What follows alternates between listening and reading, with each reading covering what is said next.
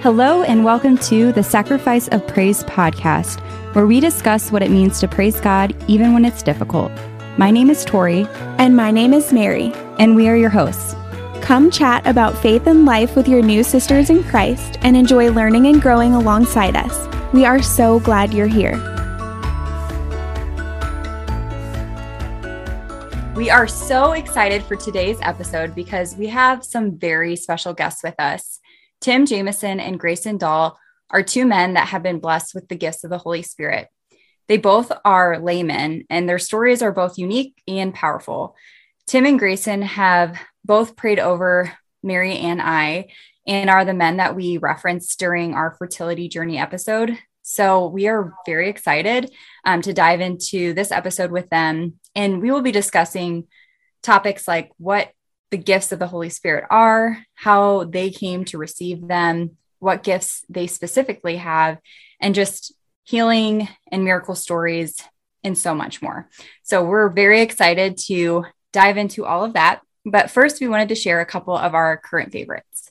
Yes, I will kick us off. My current favorite are the Lululemon Ready to Rulu joggers. So last year, I lived with Natalie while my husband was away on rotations, and she is a labor and delivery nurse, but part-time works at Lululemon. And so she always knows the best things at Lululemon, like there's anything bad at Lululemon. But these joggers, I am telling you, if you own them or if you have seen them or felt them, they are the world's best the joggers ever. I can't even explain to you.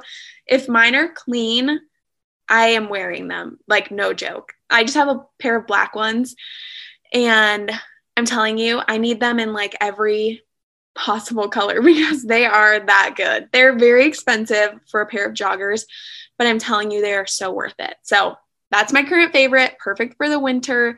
They're good for like fall walks too, and the springtime. Honestly, I wear them all year round, all the time. I love it. I have to ask, are they bump friendly? Can you grow into them? Yeah, so I've been wearing them now. I'm 21 weeks right now as we're recording this. And I feel like the last few days I've been like, oh, I might need a bigger size. So they have worked well up until this point, but I think it's about time to get a new size. And I'm not afraid to do that. And I probably will do that. So awesome. That's how much I love them, because I don't think I could do the rest of my pregnancy without them. Truly. I love it. I love it. And I know sometimes Amazon has like knockoff versions of like Lululemon, but it sounds like these are just too good to be true. So have to check this out. Yeah. Okay. So my current favorite is bubble baths. I just took a bath like a couple days ago, and it's been a long time since I've taken a bath. Our house is older, and we have one bathtub in the house that's just a shower and tub. So if you've ever taken a bath in one of those types of shower tubs, it's not like the most relaxing just because it's not like a standalone tub. But I was in desperate need of just relaxing and having a bubble bath. And so I bought these like bubbles and, bath salts and all of it. And it was just so relaxing. Like obviously it was a little snug in the tub, but it was at least an opportunity for me to just kind of unwind and enjoy the warm water and not feel rushed. So it brought me back to, when I grew up, my grandparents actually they do have a extension to my parents' house that we always called their apartment. And in their bathroom, they have one of those jacuzzi tubs. And so growing up, I would always take bubble baths in that tub, and nothing compares now when you take a bath in a standard tub, but it kind of brought me back to that. And I always tell my husband in our next house, that's one of the things I need is a big bathtub. So I've only done it once in the past week, and I haven't done it in a long time, but that's my current favorite. And I plan on taking many more baths this winter. That is amazing. And that has inspired me to take a bath now because we also have just like the shower tub situation. But honestly, sometimes you just need a bath. You just need a bath. And you can make it nice. You can light some candles, you can dim the lights, you can read a book. I played some music and can just make your own, you can set your own stage for it. So. Exactly. Beautiful. Awesome. Well, so those are our current favorites. And so without further ado, we're going to just dive right into our episode with Tim and Grayson. Welcome to Tim and Grayson. Thank you so much for joining us for today's episode. So Tori and I recently shared our fertility journeys and healing stories during one of our earlier episodes this season. And so we are just so excited to have you both on to share a little bit about your gifts and some of the healings and miracles that you've experienced. So just kind of diving right in, we would love for each of you to just introduce yourself and also maybe go ahead and just share the story of how or when you knew that you had these gifts or received the gifts of the Holy Spirit, and like if you asked for them or if they just showed up or how that all worked. So maybe Tim, if you want to go first and then pass it to Grayson. Sure. Absolutely. I guess it all starts way back about 40 years ago, or 47 years ago when I was 10 years old. I had a situation where my father was dying, and I was praying, obviously, for him to recover from this cancer that he had. And there was a priest in our lower level of our house where my dad was in a hospital bed, and he was talking about the gifts, obviously, of the Holy Spirit and charisms of the Spirit. And so I literally went up to bed and got on my knees outside the bed, and I had a blue plastic rosary in my hand, and I was praying the rosary for my dad to get well. But I said, Lord, I believe that priests can't lie, because I was obviously 10, and I believe everything you said. And so I would like the gifts of the Holy Spirit. I like all the gifts of the Holy Spirit, and I'd like them all right now, if you don't mind.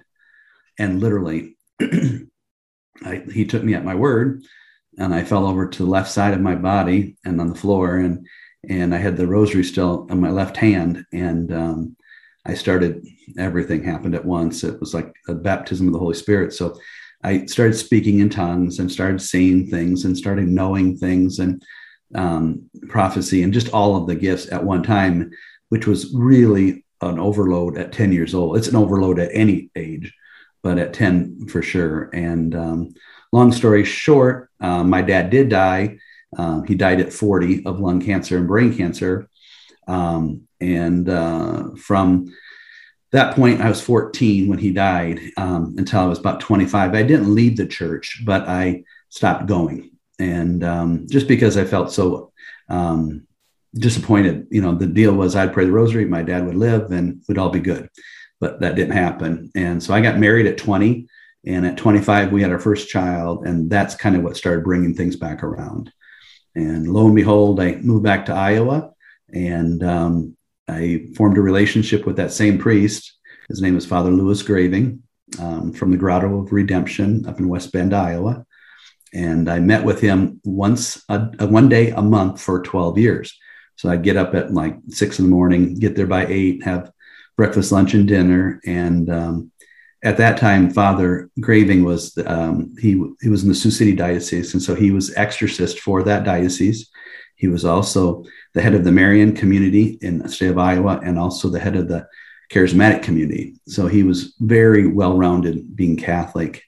And so he started the walk with me, and figuring out how to use these gifts and the strange things that are going through my mind. And honestly, without him, I don't know where I'd be, because when you have gifts, you need spiritual direction. That's all there's to it. You need somebody to walk with you, to journey with you, because there's so much doubt, and the deceiver, all he wants to do is give you doubt, right? So you don't use your gifts, because the gifts are clearly to build up the kingdom of God. They're not for me. They're not for you. They're literally for us. They're for all of us, and to bring more of his children home. And Father just had a very unique way of really becoming my father, my grandfather, my confessor, my spiritual director, and then grandfather to my children.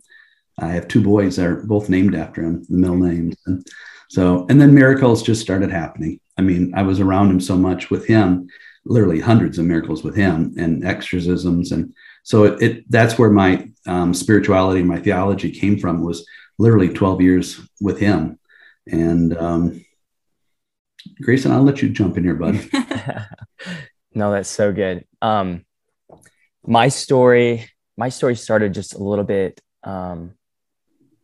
later. I was baptized in the Spirit, if you will. It's what baptism in the Spirit is just a building off of the sacrament of baptism. And what Tim was saying, baptism in the Spirit is just a renewal, a stirring of the graces and the gifts that we've received through our baptism. And so I remember when I was in fourth grade, I was sitting in the classroom, and, through our baptism, we received these gifts. And obviously when I was in fourth grade, I didn't know this. And so when I was sitting in the classroom, I just realized I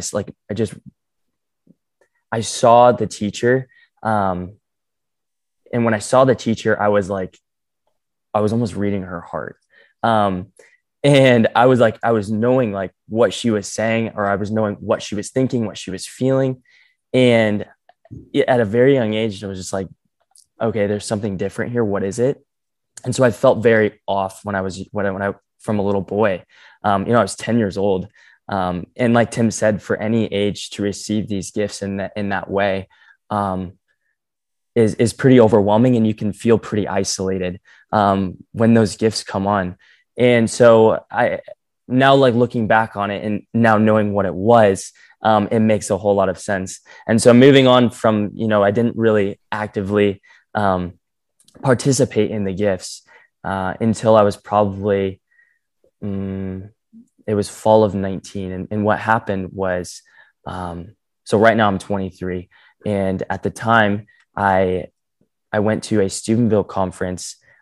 It was the summer of 18.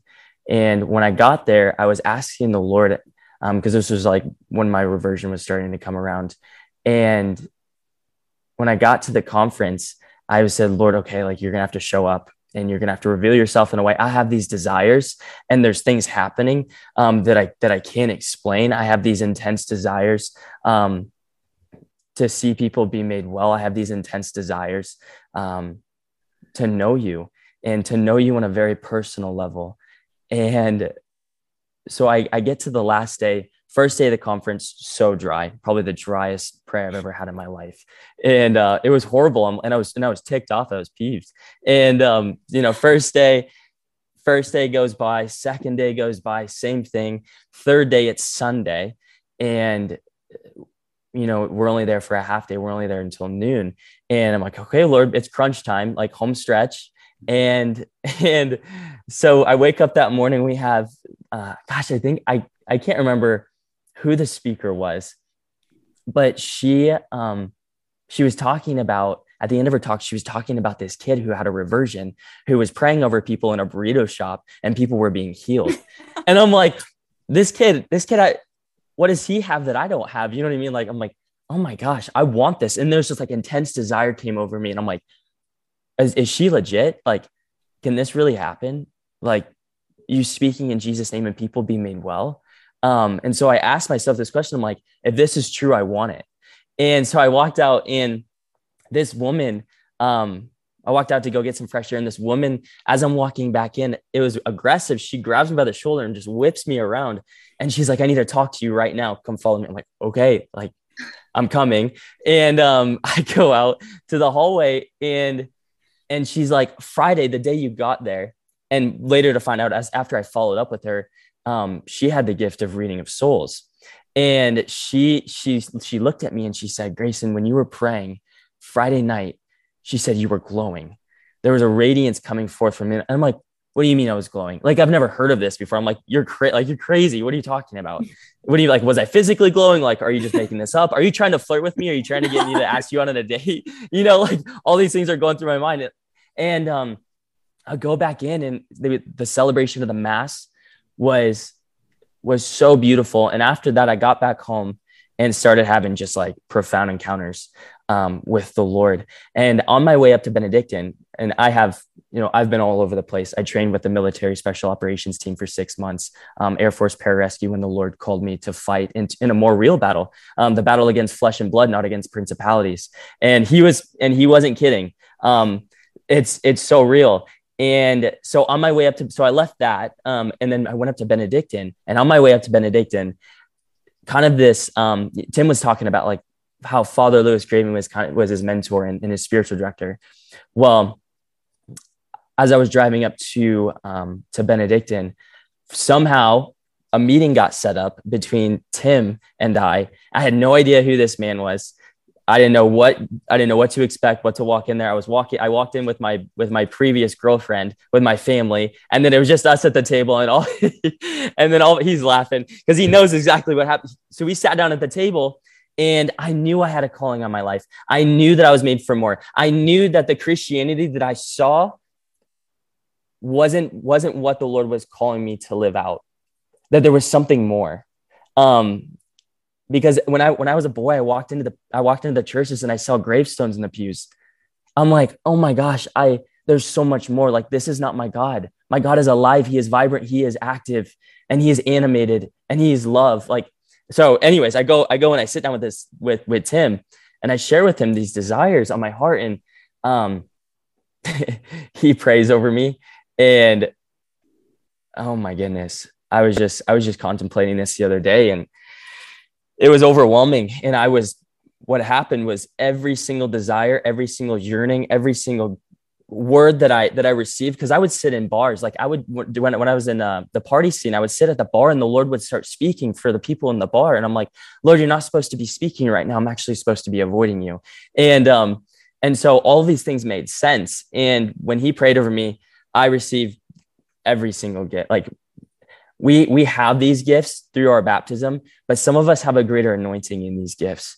And what happened was that these gifts, it was like in Acts 1:8, it says you'll receive power when the Holy Spirit comes upon you. You'll receive dunamis. It is. And it's the Greek word. So like that Greek word, the root of it is the root word we get for dynamite in our English language. And so it's like you receive power. And I literally and it was explosion of these gifts where I started simultaneously, and Tim will tell you this has never happened before. And even for him, we simultaneously started praying in tongues in the same language at the same time simultaneously. And it was just like, whoa, I received the gift of healing, prophecy, wisdom, like all the gifts of the Holy Spirit, reading hearts, just like, you could go on, and gifts we don't even know about. We don't know about all the gifts. And then after that, things start, like I got to Benedictine and things started happening. That girlfriend was no more. I literally dropped everything. I stripped my whole life down, and I said, Lord, I don't want to hold on to anything. I literally want you, and that's it. Because this life that you're inviting me into is better than the life that I've been living. And I tasted it that day at the table with Tim. And so it's so beautiful. And now it's been 2.5 years. And the Lord's done some pretty beautiful things, pretty amazing things.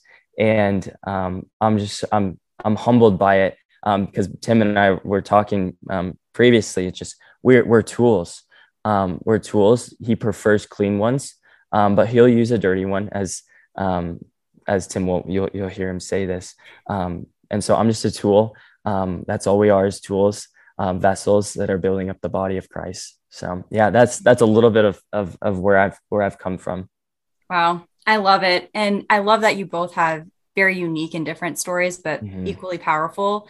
And I feel so blessed, and I know Mary does as well, to have been able to encounter just the gifts that you have and seeing Jesus work through you and personally bless and heal myself, my family, our son. It's truly, truly incredible. And I'm forever grateful for God utilizing you guys to do his works, because you are doing incredible things. And I don't even know a little bit about what all you've done. So we're really excited to learn a little bit more. And you guys both mentioned that when you received the gifts, you instantly felt like an overwhelming sense of emotion and power and everything. And so what was your like initial response receiving everything? And how long did it take you to open up to either your family, your spouse, your significant other, and even just feel confident enough to be like, okay, God, I recognize that you have given me these gifts, and confident enough to like practice it. So Grayson, Grayson, go ahead and share a little bit about that. Yeah. So I got to the point where I had already been running away from the Lord for about 6 years. And so I was spiritually exhausted. I was spiritually dehydrated. I was spiritually malnourished. And so it was to the point where it was just like, okay, I'm either gonna give everything, or else I'm not gonna give anything. And my parents, so like as I was training for the military, so my family's very military. And it was actually, this was the only pushback that I received from my family was, I was supposed to be leaving for the military, and they didn't understand what was going on in the beginning. And I think the only pushback I received was when I came back home for the first time. But what's really beautiful is I didn't really have to say anything. My life said it all. And my presence said it all, because I carried the first century Jew that their hearts longed for. And what happened is I went and I sat in the living room, and this was so beautiful. I went and sat in the living room, and my third oldest brother and his wife were going through some stuff, and they were sitting across from me, and they were a little bit distanced away from the church. And so what happened, I was sitting across from in the living room and just telling them what the Lord had been doing, and just being in their presence. And all of a sudden, like their eyes were just like set on me. And I'm like, what are you looking at? They saw something. And I got a text message later that night. And this was the first encounter that my family really had with these gifts, is they saw the haze. They literally saw a physical haze around me. And I had no idea what was going on. I'm like, I've never had that happen. And they said they went back home and they stared at each other for an hour and a half. And these are people that weren't praying at all. But they ended up praying that night. They ended up coming back. And so what's really beautiful is that when one goes, usually the whole family goes. When one person receives healing in the family, if they're open, usually the whole family receives healing, which is so beautiful. And my family, I can confidently say that my whole family has been completely restored and completely healed through the working of the Lord in my life. Nothing that I did, but me just being docile and yielded to the grace that I've received. There's just been healing grace that's flown into my family, marriages that have been healed, like completely healed. And he doesn't want just good. He wants great. Like he loves you the way that you are, but he loves you too much to leave you that way. And so what happened was my brothers' marriages, they're just explosive. And now I have a little godson, through this full gift of self and this love that they've received from our Lord.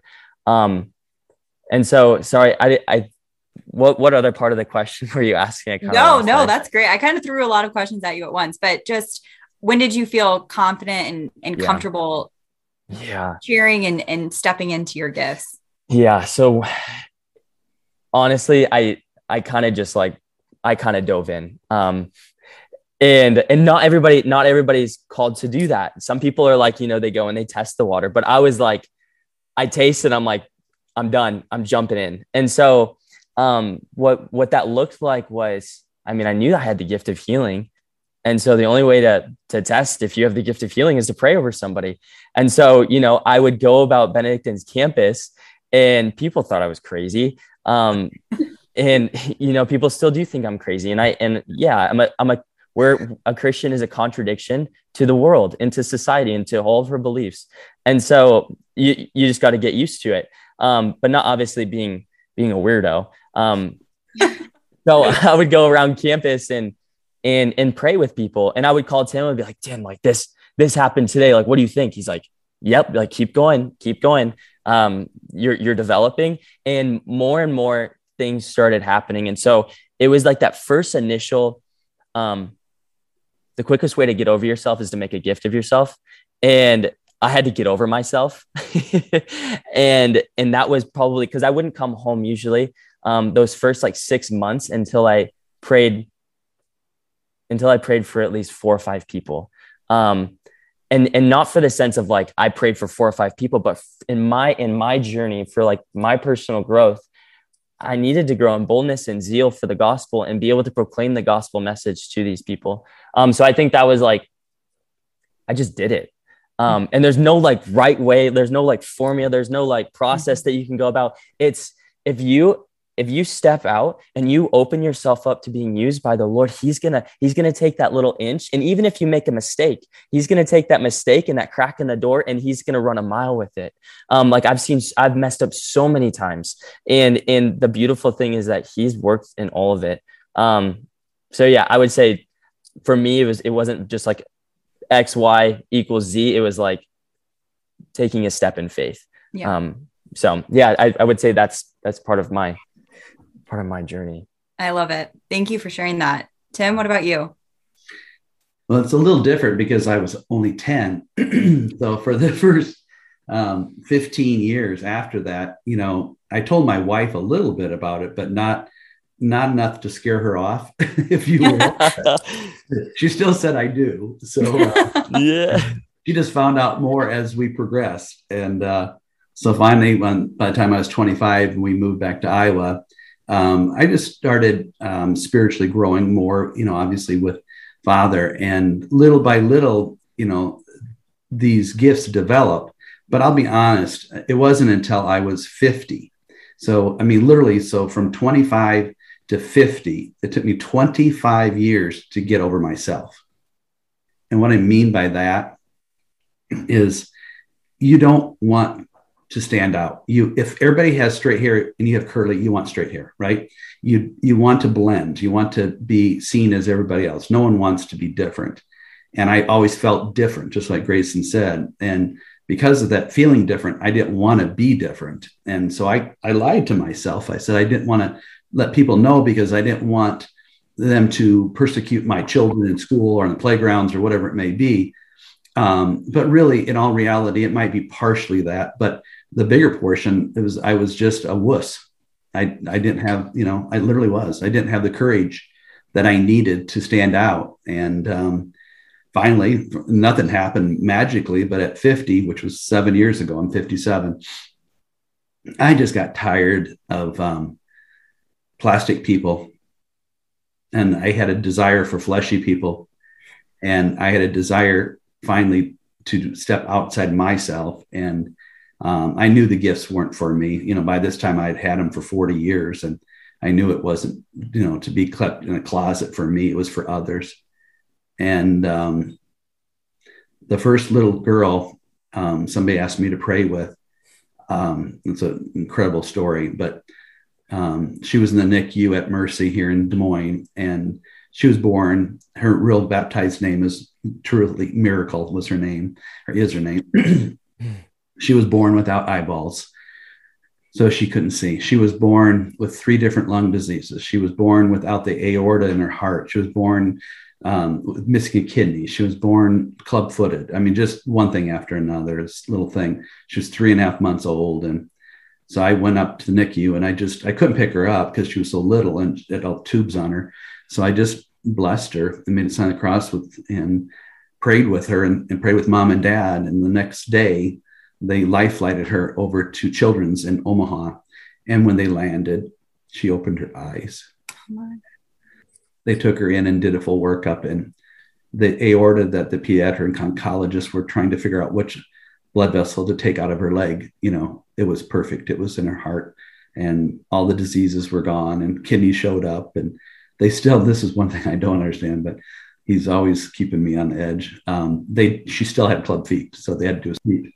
But yeah, so it's just, and then it just launched into another one, with brain cancer and blood cancer and bone cancer, and another one and another one and another one. And before you know it, literally there's just so many, and our Lord is very specific with both Grayson and I that we don't keep track. that we don't keep a number. We don't count his miracles. We don't count his healings, because that's just what they are. They're not ours, they're his.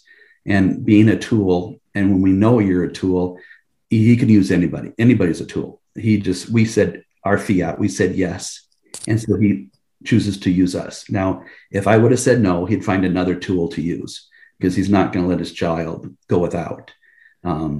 So if we kept count, spiritual pride would enter our souls and our hearts, and the devil would manipulate that horribly. And so that's one thing that we have to be always on guard against, is our pride and or humility. Beautiful. And so many things that we don't think about as people just watching you or receiving your healings, how you handle and deal with the responsibility of the Lord's gifts. I'm sure the weight at times is heavy, but obviously the Lord is assisting you in that. So kind of transitioning a little bit here, if someone is listening right now and they have no idea what the gifts of the Holy Spirit are, could you kind of explain maybe like some of them, the ones that because Grayson, you said, we don't even know all the gifts that we have. Could you kind of share maybe the gifts that you do know of, that you have, and just kind of explain those to the listeners that may not know? Yeah. So actually, if you go to 1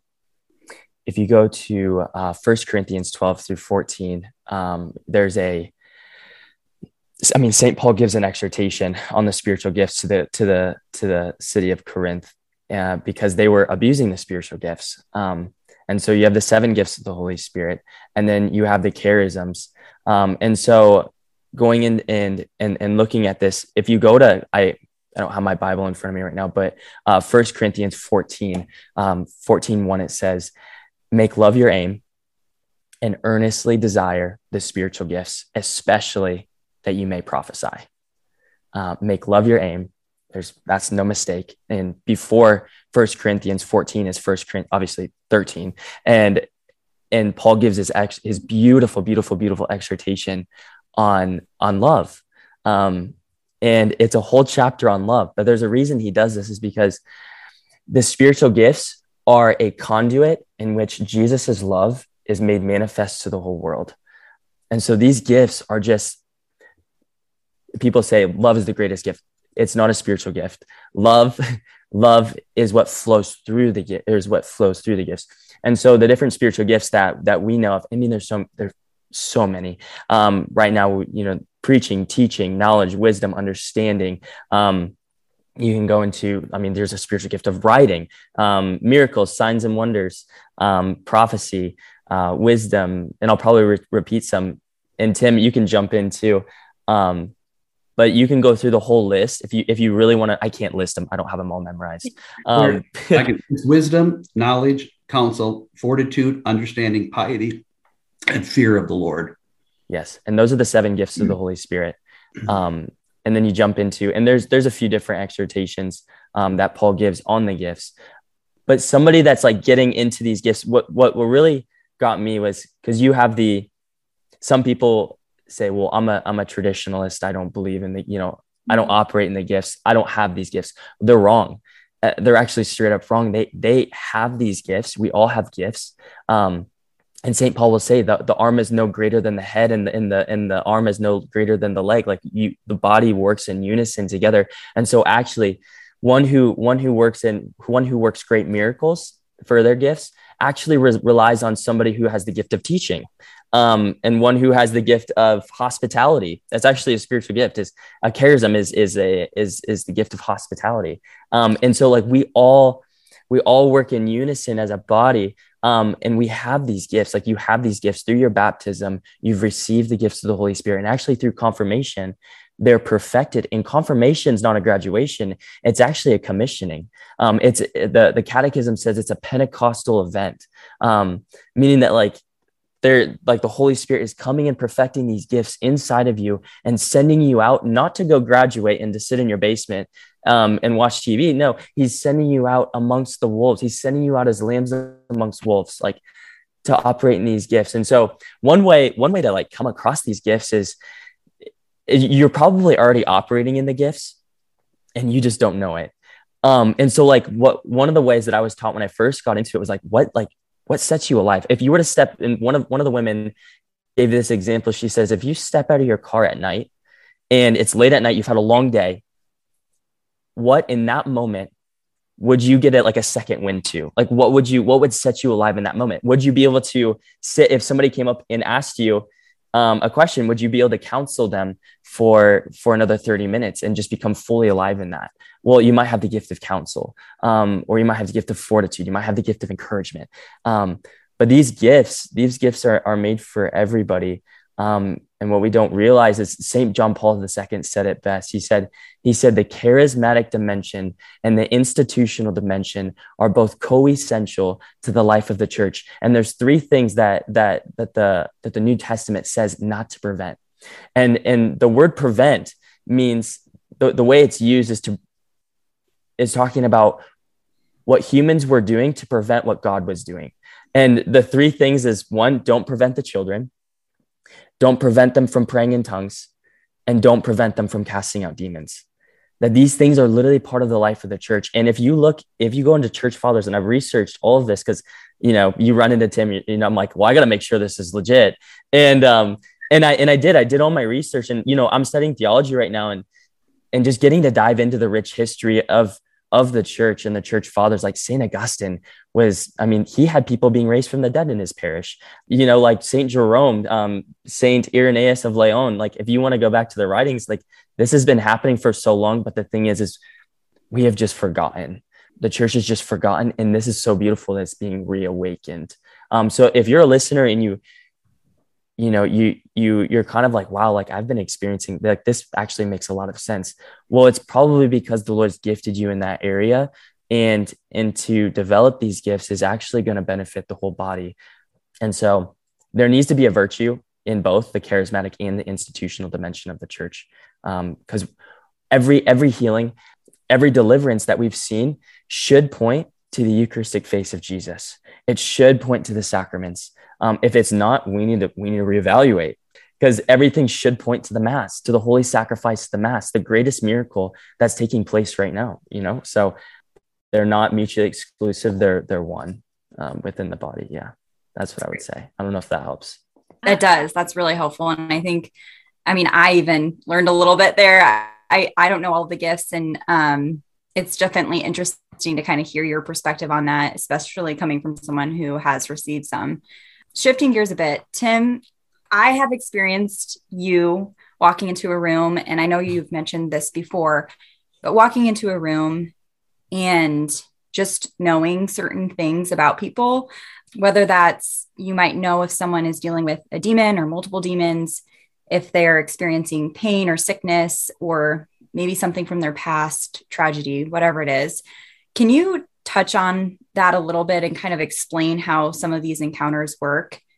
Sure. It's a little bit difficult because it's something that you learn on the way, but what happens in the beginning is that you'll first start sensing warm and cold. So you'll walk into a room and you'll notice that certain parts of the room are warmer than others. And if there's something evil, it's very cold. So warm associates with obviously good and God, and cold associates with the devil.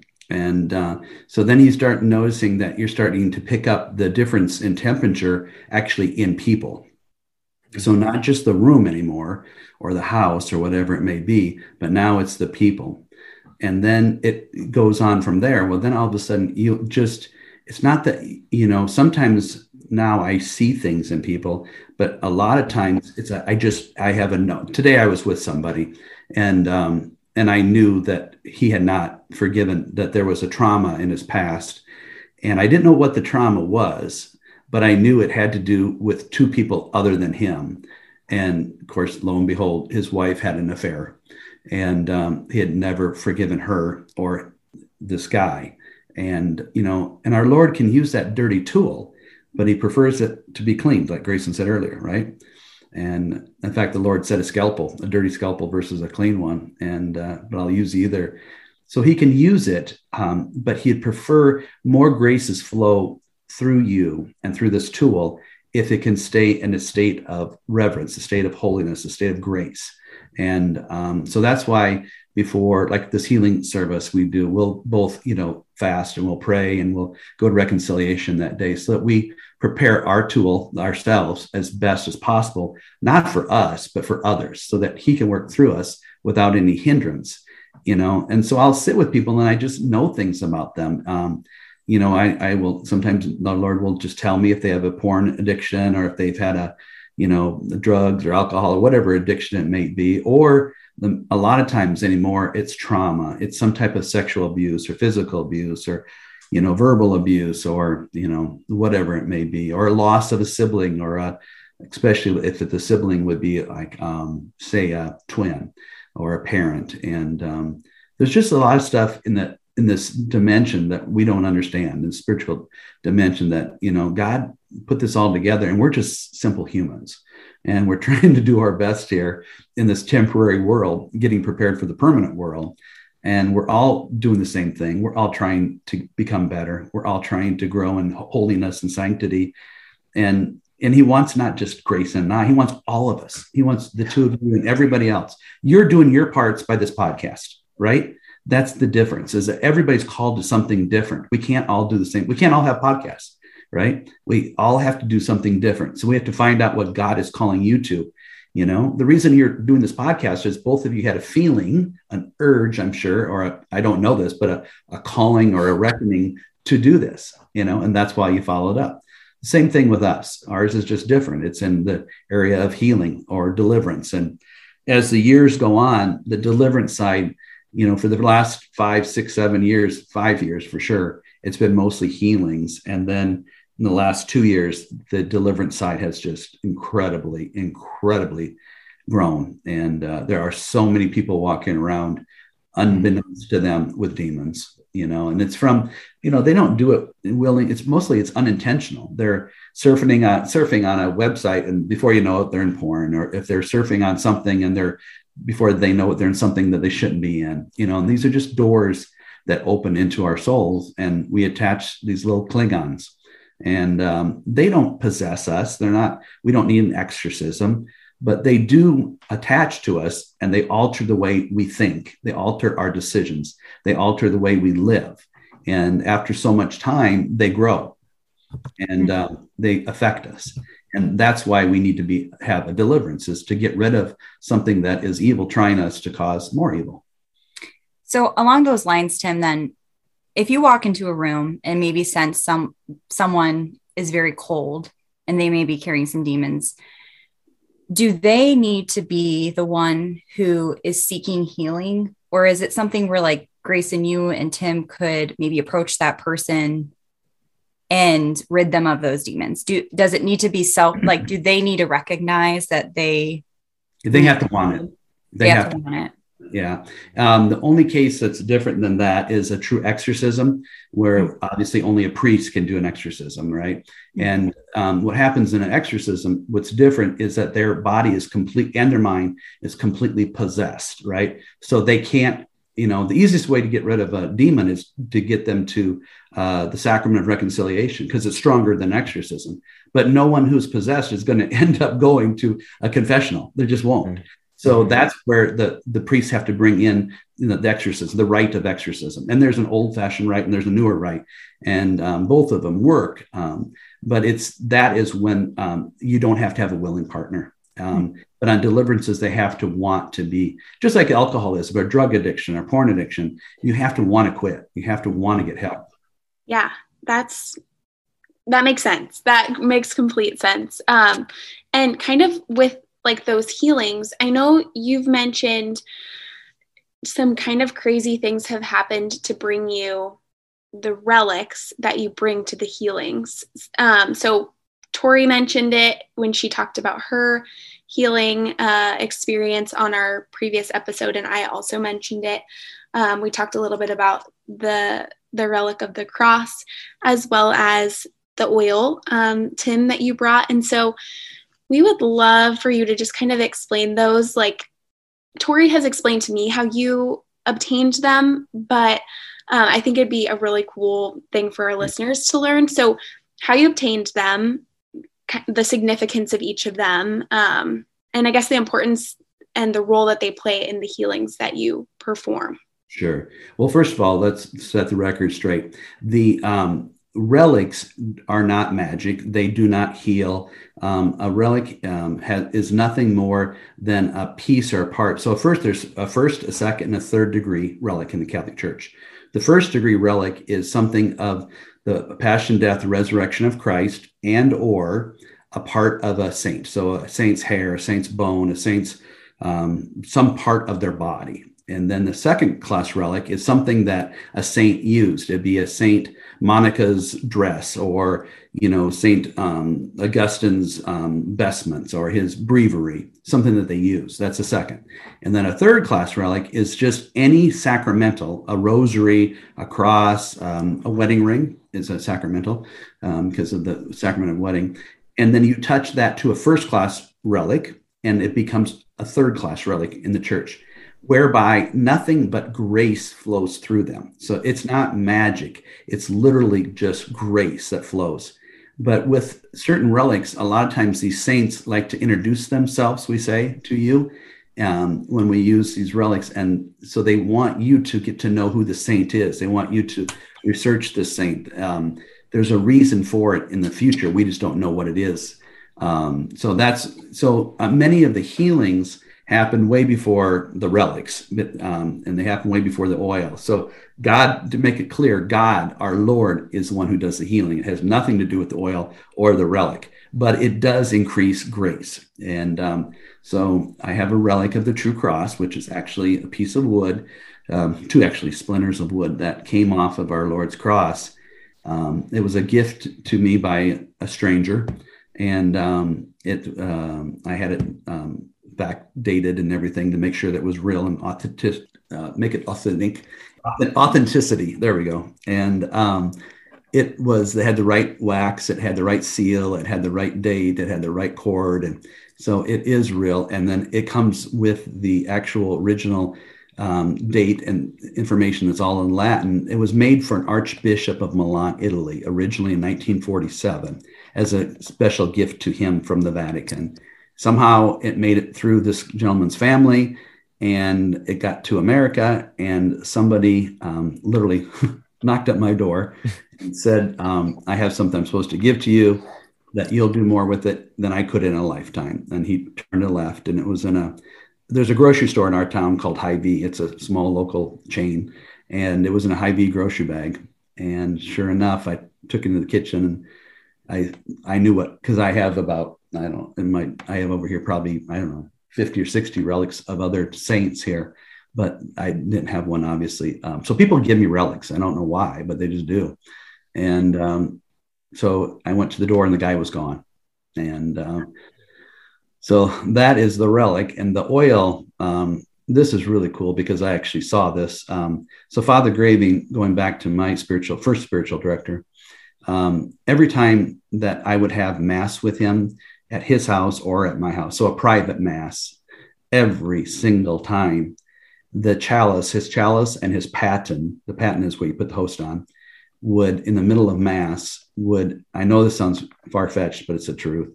The best thing I can explain is what it looks like to see a sparkler, the white sparkles of a sparkler at 4th of July.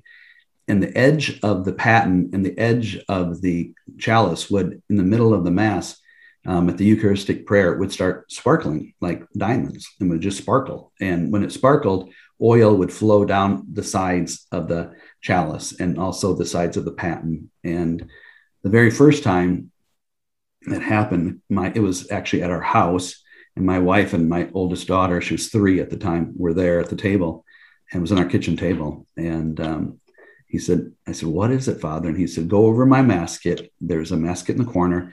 I have a blue bonnet butter tub, plastic tub there. Go get that for me. So I did. And I opened it up, and it smelled just beautifully. And this like oil. And he poured the oil out of the chalice and out of the paten into it, and just looked up and said, thank you, God, and continued with mass. So that after the first mass, I said, okay, what was that? And he said, you're like, are you going to explain or what? Yeah. But this is just the way he was. He was very matter of fact. And he just said, Tim, this is what he said, literally word for word, don't make more of it than what it is. He said, I asked the Lord to provide oil for me, for all my, for my blessed people. And he said, literally, this is the means by which he chose to deliver it to me. And that's what it was. And so I have a little bottle of oil that he gave me about 25 years ago. And it was about half full when he gave it to me. And it's still half full. And I know I blessed well over 500 people with it. And so I use the oil sometimes, not all the times. If I have it available, I use oil. And if I have the relic, I use the relic. But again, it's not the relic that has the power, and it's not the oil that has the power. It's God that has the power.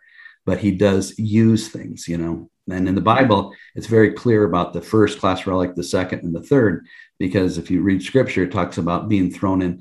I can't remember if it was Elijah or Elisha that was thrown into a grave and the body came back to life, and there's just, touching the hem of Jesus, his garment, right? Not touching him. Obviously that would be a second class relic.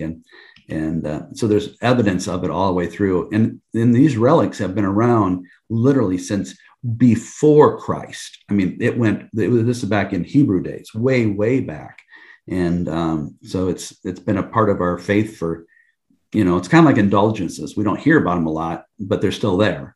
And we don't hear about relics, but they're still there. And they still have the same purpose. See, the thing you cannot forget this, is that God does not change.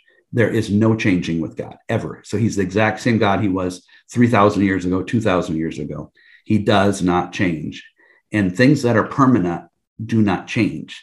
This world changes constantly, daily it changes. So this is not the real world. This is not the permanent world. This is literally all temporal, very temporal. The real world is what we're hopefully going to get to, in eternal life. And our eternal soul will hopefully reach eternal life. And that's the goal for everybody and your children. Yeah. Well, and it was wonderful to be able to experience some of those, the first class relic of the cross during our healing, and the oil it was, and I can't even describe the scent. It was so beautiful. I remember you saying before you blessed us that it smells great. And my husband, Tim, and I looked at each other after, we're like, what was that? Never smelled that before. So it was a really incredible experience. I appreciate you letting us share in that. Grayson, I wanted to ask you a little bit about your work and your speaking engagements around pornography. I know that this is something that you are passionate about and have spoken to teenagers about, even adults about.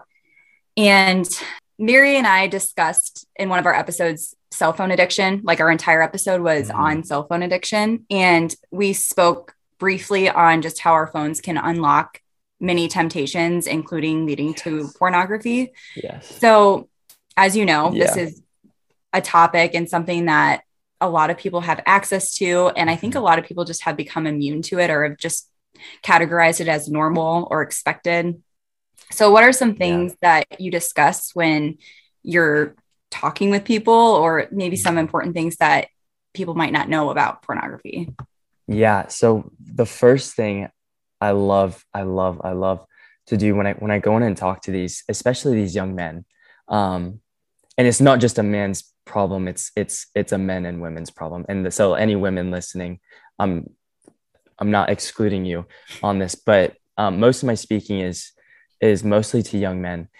And what I love to do is address the topic as and come into it as a war, because what is good, true, and beautiful is the only thing that's going to be attacked by the enemy.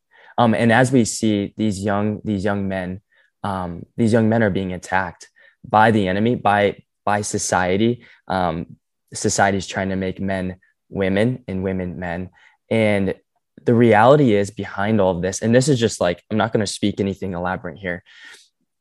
I'm going to speak truth, because what has been hidden in the dark for so long with these men has just been festering, and there's been no light shown upon it. One of the things that I like to speak on is their desire. Every desire is deeply rooted in beauty and truth, but because of our fallenness, because of our fallenness, we have disordered desires. And so what I like to bring to light, like your guys, like these desires are good and holy and true. Your desire to give yourself to another fully, this is good, holy, and true. And it actually points to a greater reality, not just an earthly reality, but that of a supernatural reality, not only union with another on earth, but union with the Father in heaven. Your sexual desires are good and they're holy and they're true. And I get to go through with them and just talk with them. Okay, like what do I do with these things? Because nobody's been talking about this. And as we see, this is Our Lady of Fatima. She spoke very prophetically on this to the three children. She said that the final battle is going to be on the family and marriage. And so what we're doing right now is we're raising up sons, and we're teaching these young men how to be sons first, because you cannot be a good father unless you're first a son. And so these young men, I've just seen so many radical transformations, and it's like, why didn't nobody ever tell me this? And I go in there and my heart's broke. My heart's broke when I go into these schools and these kids have been sitting, because this is what's happening, is they're sitting in shame and they don't know what to do with it. And so they're sitting there. And I remember, because this is a very near and dear topic to my story, to my heart, because I actually dealt with this growing up. I was addicted for 8 years. And it was actually the day that I met Tim, was when it actually just like, it's been over 2.5 years, glory to God. And it was through, you fight desire with desire. And what we're seeing in these, and this is the real pandemic. And we're seeing it in marriages now too, like with the couples that we go in and talk to. It started when they were younger, and it's the classic line is, I'll stop when I'm married. I'll give it up when I'm married. But what we're seeing right now is we're actually seeing the effects of their addiction as a boy come into their marriages. And we're seeing, the engagement, we've had multiple engagements with couples that, imbalance in the bedroom is what's throwing the marriage off right now. It's what's throwing the whole balance in the harmony of the marriage off, is the marital bed, because it's so beautiful, it's so holy, and it's so true. And we just went into a house the other day where this is exactly where the enemy was attacking, was the marital bed. And so we go over it with the relic, and we go into the marital bed, we go into the room, and we pray over the marital bed, and we rebuke the evil demonic presences over this marital bed, and over the couple. And so I think you could speak on so many different levels on this, but one, to parents, it's time to wake up.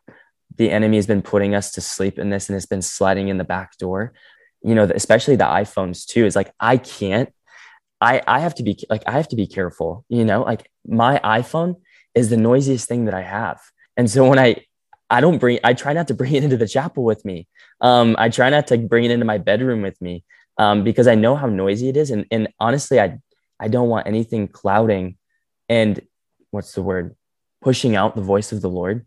Because I think if you want to hear the voice of the Lord more clearly, put away your phone for 3 days, like set it down. And the phone is, these parents are handing these kids their phone at age 7, 8 now. The kids are being exposed at such a younger age now. And so the battle's just getting more and more intense. And the deliverance that we've had to do because of this, like these kids, I remember for me, I was bound when I was a senior in high school. I was so fearful and I was so unsure of myself. And the enemy was a direct line of access. I was talking with an exorcist, and he said, no longer the Ouija board. He says, pornography is the new Ouija board. And it is a direct access point and it's literally an open door for the enemy to come into these kids' lives, and to start oppressing. And then it gets worse and worse. And so what we need to do is we need to close the door. But first we need to address the topic and the reality of our sexuality, because the marital union is it is one of the greatest and most beautiful gifts that we've been given by our Lord. And so what do you think he's going to attack? And what do you think he's going to try to do early on in these kids' lives? Is he going to try to attack them very young, so that when they get to that point, it's just, it's bread and butter from there. So we're trying to stop it. and it's battle. We're going in there and we're battling for souls, and we're battling for the truth. But once these kids encounter the truth and the goodness of their bodies and the goodness of their sexuality, it's so easy. It's not just don't do this. It's here's what you're made for. Here's what your desires are pointing for. You're made for so much more. And the enemy is most terrified that you would actually find out about this. And so this is, that I would say, like, that's a short little tidbit of what we go in and do. And it's just not only that, but it's so much bigger than just, it's so much bigger than we think. That episode that we talked about the phones, you basically said exactly what we were talking about, which is like, kids are exposed to it whether they want to be or not, so young. And it's so terrifying. And we know, like you said, it's the devil that is doing this to them and to their parents and everyone. And so it's kind of interesting to hear you talk about like the battlefield and kind of it come full circle of like, we were just talking about this is how it happens, and you're talking about like, this is how it ends. And I think that's beautiful, and a beautiful, notion for people to take away, at least a start for sure. So, Okay. So can I jump in here? There's something that keeps popping in my mind, so I have a feeling he wants it to be said. Everybody always says, well, how do you know? How do you know? Let me give you a really solid black and white ironclad example that everybody can do and everybody can remember. If something leads you towards God, it's always, always good. If something leads you away from God, it's always, always bad. So you look at porn, is the cell phone bad? No, the cell phone's not bad. I look up saints. I Google all kinds of stuff in the Catholic Church, right? So the phone itself is not bad. It's what we do with the phone, right? That is bad. And it's how it can be used for that. So you ask yourself, whatever it may be, whatever comes along, is this good or bad? Well, does it lead, whatever it is, does this lead me towards Christ or away from Christ? If it leads me towards Christ, it's always good. That's how easy it is to discern. If it leads me away from Christ, don't do it. Simply don't do it. That's how black and white it is. And people struggle with that. And if you really stop and break it down to that, it's so simple in that frame, is that it's literally black and white. I mean, the American Indians talk about the black and the white wolf, right? And they say, be careful which one you feed, for it will grow strong and devour the other one. That's what they're talking about, is the angel and the devil, right? The positive and negative. It's all about balance. The whole world is, nature's a balance. And kind of going off that, Tim, he'll show me things, and he'll show Tim things. All I'm saying is if we truly saw, and this is like, I get emotional talking about it because this is just the reality of like what's going on. If you truly saw the men and women walking around, the younger men and women walking around right now, you would see that every single one of them has a deep wound and we're bleeding, we're wounded. And a lot of these men, it's coming from father wounds, and like the wounds that we're seeing is one from pornography, one from the fatherless generation that we live in. But man's greatest fear is his own inadequacies. And what pornography does is it makes man, well, it does a lot of things, but it makes man feel like he's in control.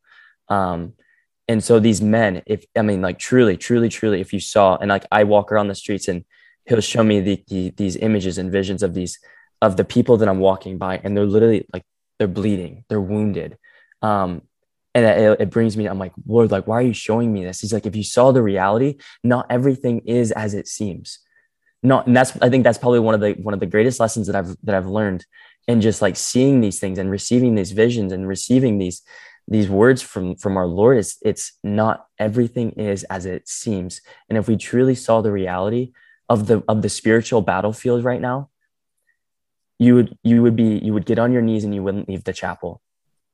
You really wouldn't. You wouldn't leave. And our hearts would break. We would be sobbing if we truly saw the brothers and sisters that are around us, that are wounded, that are spiritually hungry and thirsty and spiritually wounded. And so I think there is a sense of urgency there is a very much so a sense of urgency, because as soon as we downplay sin, we downplay missionary zeal, we downplay, our urgency to get out there and to use the gifts that we were talking about. You know what I mean? And so these gifts is the church was instilled into a middle of a war field, to be a hospital in the midst of a war field. It's a spiritual hospital. Like we desire healing, and like the church is meant to be this hospital where sinners, like the greatest evil is not a physical death, but a spiritual death. Sin is the greatest pandemic that we're like, you want to look at the death rates, like go to the real pandemic. It's sin. It's sweeping across the world, and it's taking lives by the millions. I mean, Our Lady of Fatima said that more souls are going to hell than the snowflakes on the earth. And the number one cause of it is because of sins of the flesh. It's because of lust, of sexual immorality. And so this is, I think what I want to tell people is that this is more real than you think. And husbands, wives, like the good Catholics, like this is something that we're realizing, like good Catholics are struggling with this. Priests are struggling with this. I would say, and this is just generous, like Tim, and I'm sure I'm being too generous with this. You're going to say a different number, but I'm like priests, 60% of priests are addicted to pornography. Seminarians that are going in, I would say 90% are going in addicted to pornography. And so it's not just the people that we would expect. It's those who we don't expect.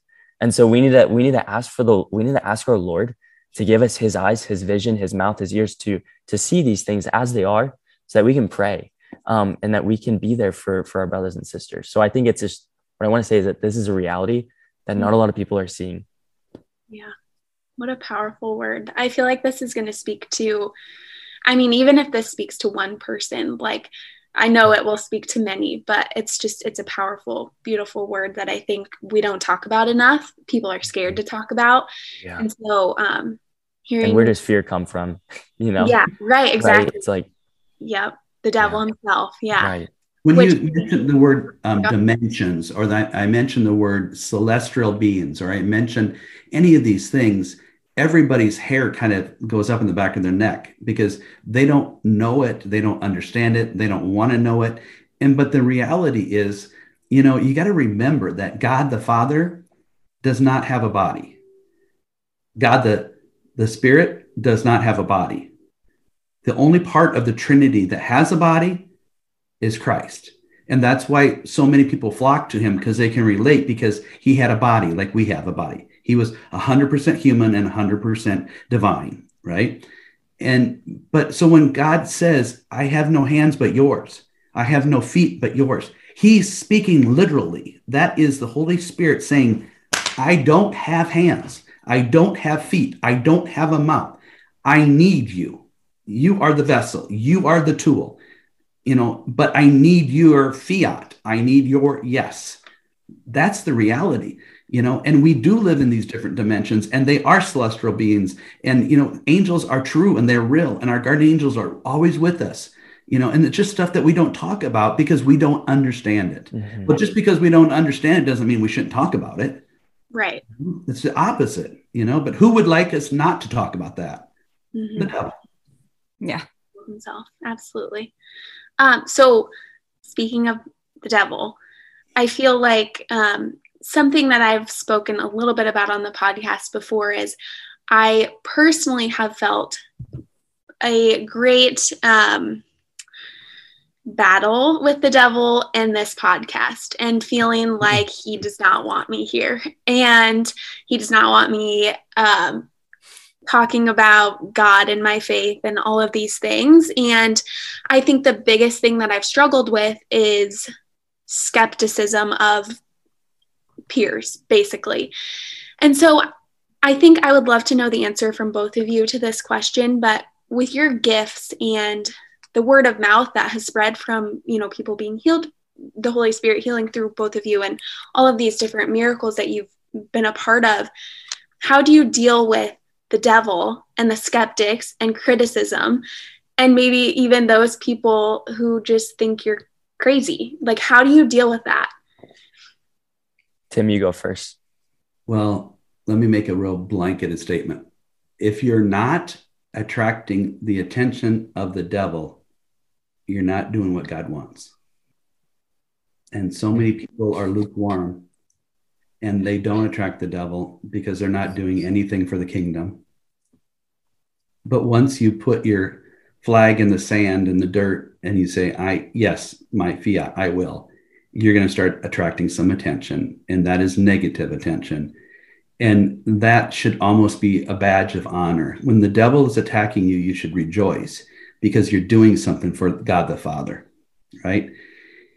When you step out and you do a podcast, you should almost expect to be attacked because you're going to be, right?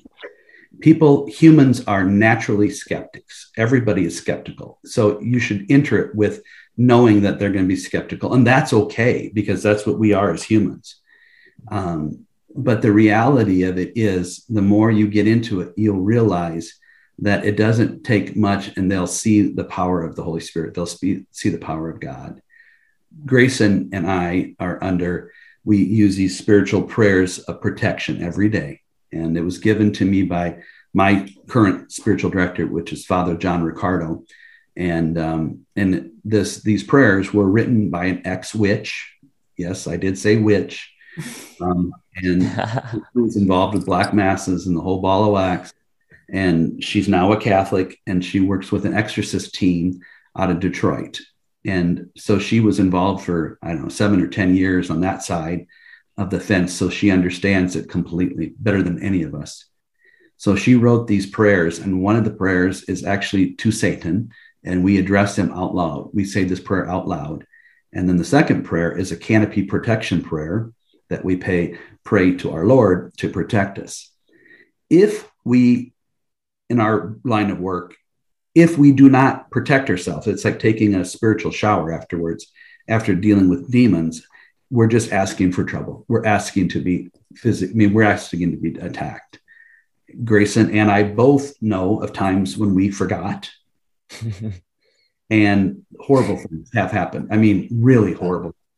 A few months ago, I forgot one day and I gave our Lord 5 yeses, meaning things, people asked me to do things and to give talks or to go places or whatever. 5 times I said yes, and I could feel the devil just getting more and more mad. And by the end of the day, I know this stuff is hard to believe, but I was in my office and there was no one there. My door was locked. I had just finished a Zoom and I felt a hand hit my chest, like literally right here, and shoved me. And I was on a chair that had wheels and it hit my head on a credenza and I got knocked out. When I came to, I woke up and I had 2 broken ribs and I had a concussion in my head so I had to go to the hospital and, find out what it was. So every time I sneezed or coughed for the next 2 months, it reminded me of forgetting to say my prayers. Wow. Why don't you tell yours, Grayson? Yeah. It was when I was coming back from Des Moines and we had an amazing weekend. The Lord was just, oh my goodness. I was actually on the phone. I was talking to one of my good friends who's a focused missionary out in New York. And I was telling him about just what the Lord was doing and just testifying to the breakthrough that was happening.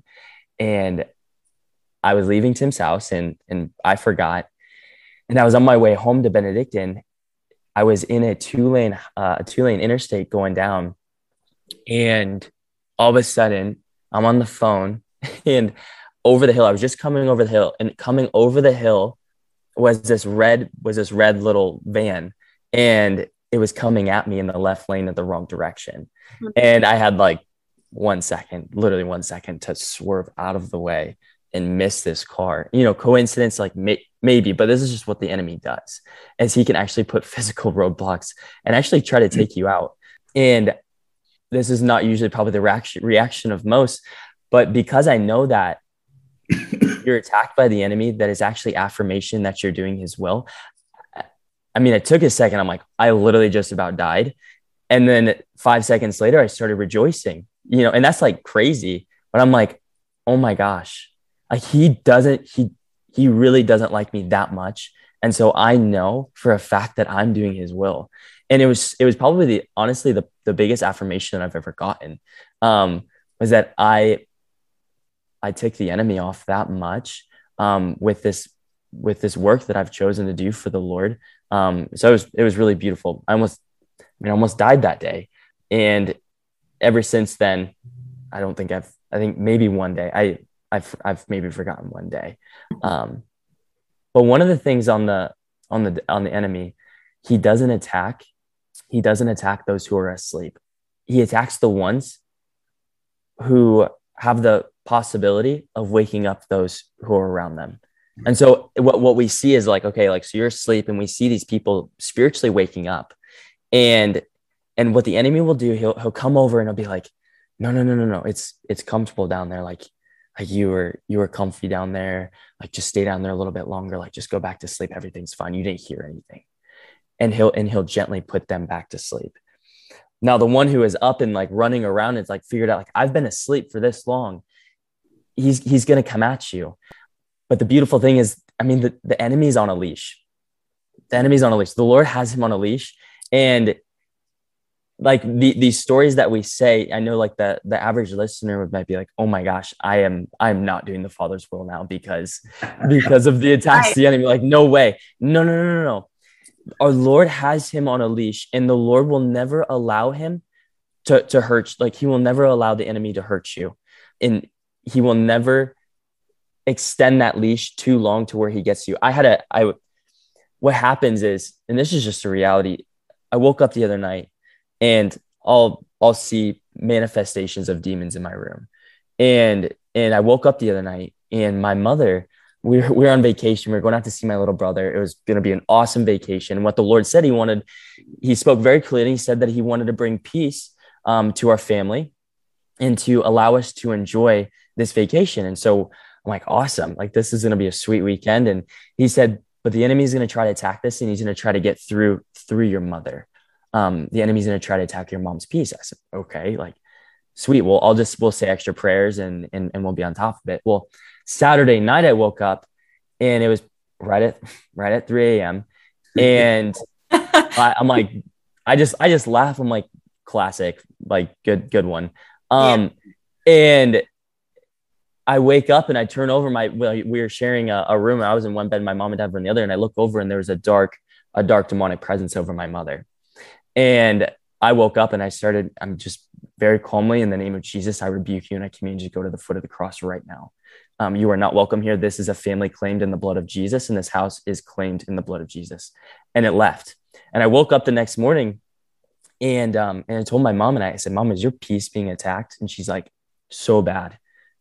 And so we prayed, and the Lord blessed our family that weekend. And it was so beautiful. Another dream that I had, which the enemy does himself a favor by not showing his face, because if he showed his face, it elevates our faith, because if he's real, how much more is our Lord? You know what I mean? So like, he knows not to show his face too much. And what happened was, I had this dream, and in the dream, it was a demonic dream. I was being spiritually attacked in this dream.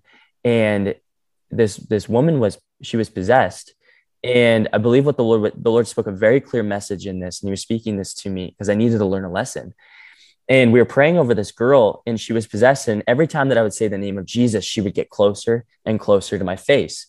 And it was in a very like manly voice. It was the devil, and he was spitting in my face. And what was really, really unique about this, and he revealed a little too much here, is every time that this woman would lean forward, he would try to scare me back. But when I leaned in, she couldn't touch me. So there was always a gap in between us, that for the baptized person that is in a state of grace, that is steeped in the sacraments, that has a prayer life, the enemy can't touch you. And so I caught on, in this dream, I caught on, and I would lean in towards him, and he would have to go back. But what he likes to do is he likes to make us think that he has more power than he actually does. He has nothing. Everything that has been given to him has actually been given to him by our Lord. And so we do not need to be afraid. We do not need to be afraid. And the other thing too is that he is real. He is so real. And one of the things that gives him the most power is the fact that people dismiss him. And his greatest attribute is subtlety. There's a reason in Genesis 1, it says, or Genesis 2, whatever one it was the first 3 chapters. I can't remember. But it says that he was the most subtle in the garden. The snake was the most subtle in the garden. There's a reason for that. Is because he tries to be the most subtle. He tries to make himself not known. And so we need to actually acknowledge this reality of the devil's real, because if we don't, he's going to slip in the back door. And so I think that's my little tidbit on that. Can I add one point here? Think this through. Roughly it was said that a third of the angels went with Lucifer down. So a third of the angels went down with him at the fall. What we have to remember, and we have to, this is so important, is that the devil, Lucifer, whatever you want to call him, cannot create anything. He is not a creator. Our God is the only one that can create. So at that exact moment, now it's not said, but this is the truth, that God could have created another 100 million angels right then and there to replace him, right? But the devils that went down with Lucifer are a finite number. So they're a fixed number. They don't reproduce. They don't, grow in number. So they are always a fixed number. And so he has to deal with these celestial beings that chose to be evil, where God can create hundreds of millions, legions and legions and legions of more angels at any moment he wants to. So do you see how great the power of God is versus the power? Yes, he absolutely is he's smart. He's a celestial being. Yes, he's incredible. However, compared to God, he's nothing. Mm-hmm. Yeah. Mm-hmm. Well, before we wrap up our episode, I just ask for maybe our listeners who are listening to this episode who may feel like their faith isn't as strong as it should be, or that they have fallen away from the church, and might feel like they're too far gone in sin. What are some things, what's an piece of advice or something that they can maybe do to help them draw closer to God? I think that was probably one of the biggest lies in my life, was that I was too far gone. And once I commit a sin, I might as well just keep committing it, because there's no going back. His mercy, it's an ocean of mercy. And there's not one sin that he will not forgive. And our Father I think this is it right here, is that our Father desires you, and he loves you, and he wants to know you, and he wants your heart. And he's desperately coming after you, and he's not ashamed to be your God. That he knew in the beginning of the, like, he always was and always will be. And because he always was and always will be, and this is something that I like to remind myself of this because I'm a wretched sinner. Like, I'm a habitual sinner. No, I'm not committing mortal sin, but like we commit venial sins every day. And I have to remind myself this is, before all of the time, he always was. He had perfect knowledge of you. He knew of your sinfulness. He knew of my wretchedness. He knew of my inadequacies. He knew that I would fall away. He knew that I would run away for 6 years. And in knowing all of that, it did not prevent him from choosing me. Like, every single person that is here, that is alive, that is being, that is existing, he chose you. And so he's not scandalized by your wretchedness. Like, he's not scandalized by your sin. He loves you.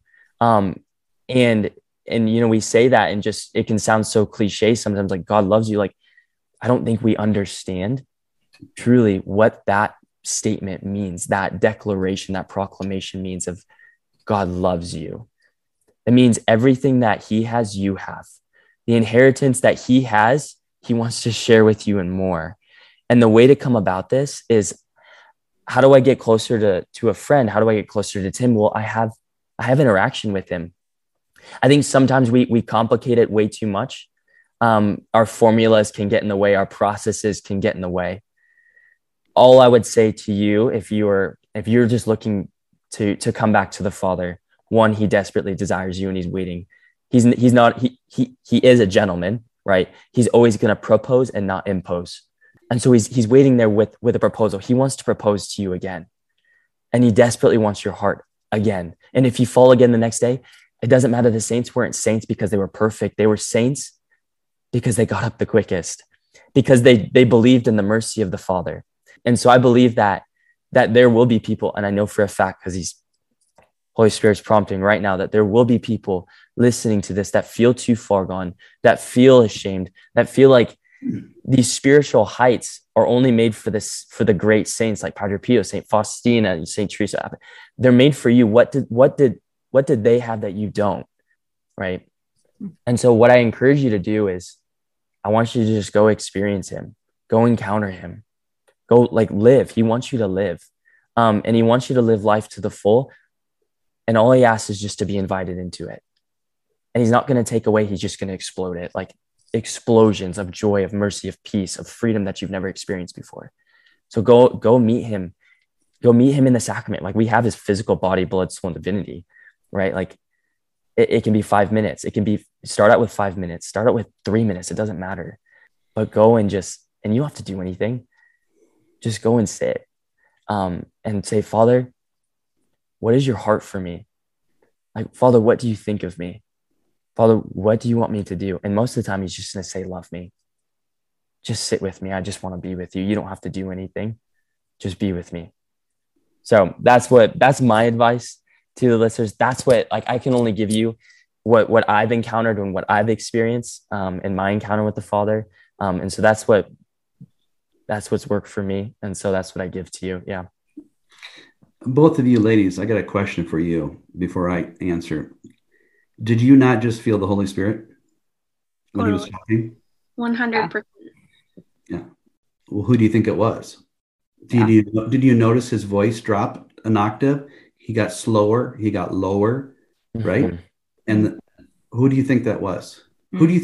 Who do you really believe was speaking to you? Was it Grayson Dahl, the human, or was it the Holy Spirit of God, the third part of the Trinity, speaking through a human being to you? Yeah. That's how he works. That's him. Guys, there is no one out there that is so far gone. And believe me, I have worked with so many women that have had abortions. I mean, over and over and over again. In fact, I literally had one woman who had 7 abortions, 7. And I worked, and our Lord asked me to walk through each of them so that she could be healed. Now, if he was just a just God and not a merciful God, he would not reach out to me and ask me to walk her through them so that she could receive healing. There's no way he would do that. I deal with people every day that present to me that are gay or homosexual or bisexual or confused or gender confused. I mean, I deal with them all. No one is beyond reach. No one. It doesn't matter what you have done. It doesn't matter how far. You got to understand, when you have a child, if you're a parent, that child, you can be disappointed in that child. You can be upset with the child. You can be but you will never hate the child. You will never not want to talk to the child. You will never stop loving the child, no matter what that child does. That's our Father's love with us. And for the people listening, it's our Father's love trying to reach you. It's so beautiful that he gives us that gift to experience as a human. You know, if you're blessed to have children, that love. How do you describe that to somebody? Right? You can't. It's something that you have to experience yourself. And he will never stop. He will never stop. Tori, when you just said, when people are so blessed to have children, I felt the weight of that. That was a prayer. That word had so much weight to it. I was hit here by it. Mm-hmm.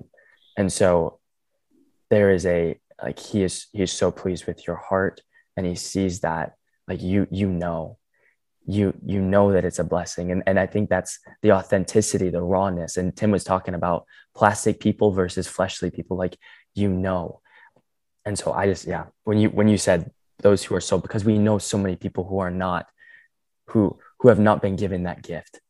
And I know that this is exactly part of your guys' story, but like, when you said that word, I was just like hit with the weight of that word. And so I think people who have taken it for granted, like they need to feel and acknowledge the weight of that word, how blessed you are to have these children, that these free gifts have been given to you to steward his little children.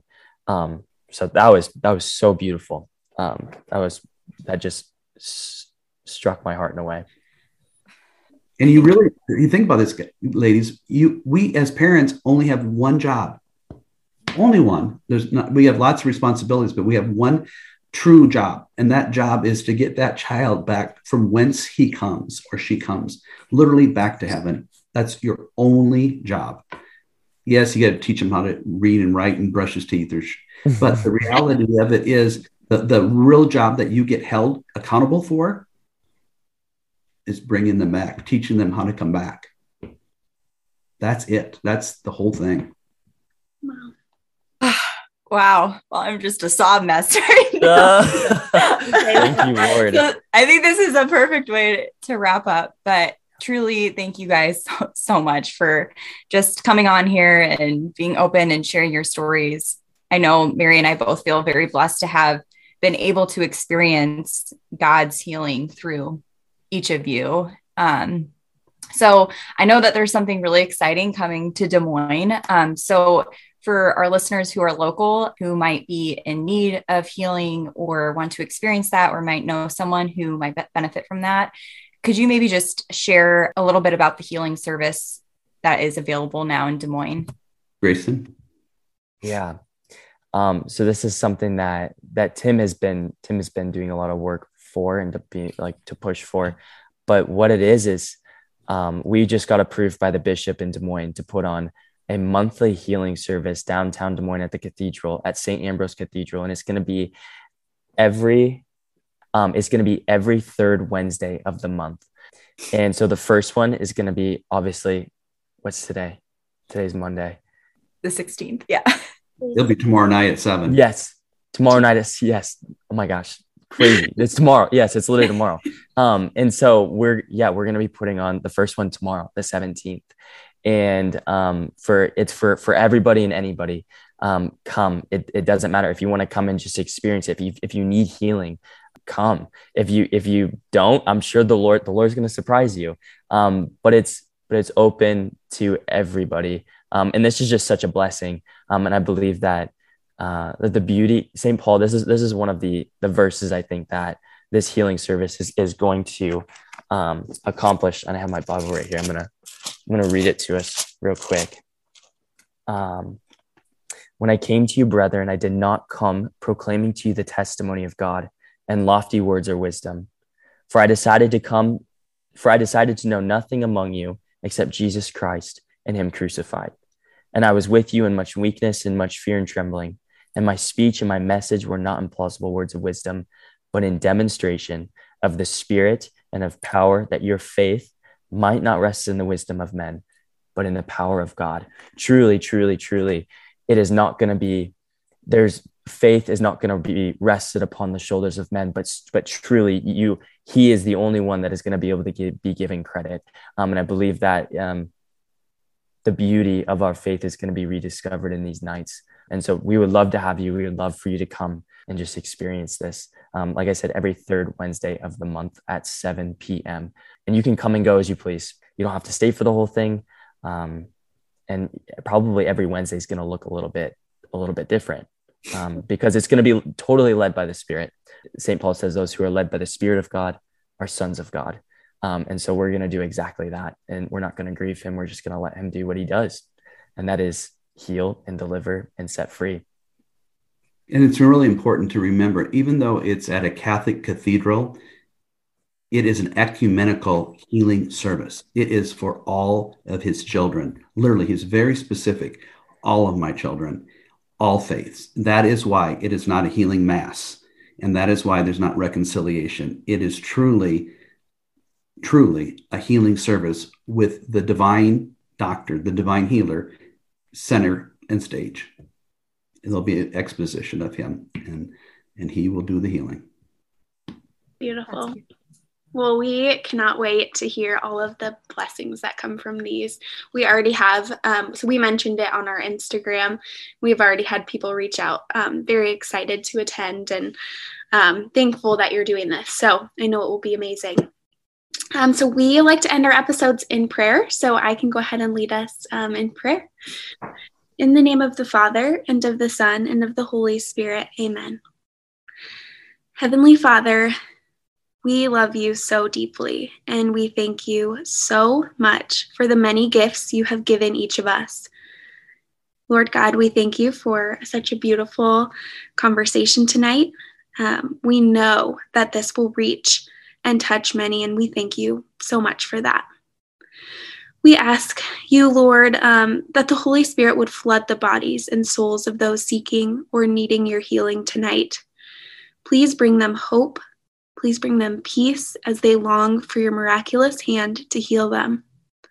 We thank you for all of the healings, blessings, all of the love you have spread on this earth through your sons, Tim and Grayson. And we thank you for allowing us to cross paths with them. You, God, are worthy of all our praise. In Jesus' name we pray. Amen. In the name of the Father, and of the Son, and of the Holy Spirit. Amen. Thank you so much for joining us for today's episode. If you liked what you heard, please leave us a friendly review. Make sure to follow us on Instagram at Sacrifice of Praise Podcast and subscribe wherever you listen to your podcast so you never miss an episode. Until next time, know that we are praying for you. Bye.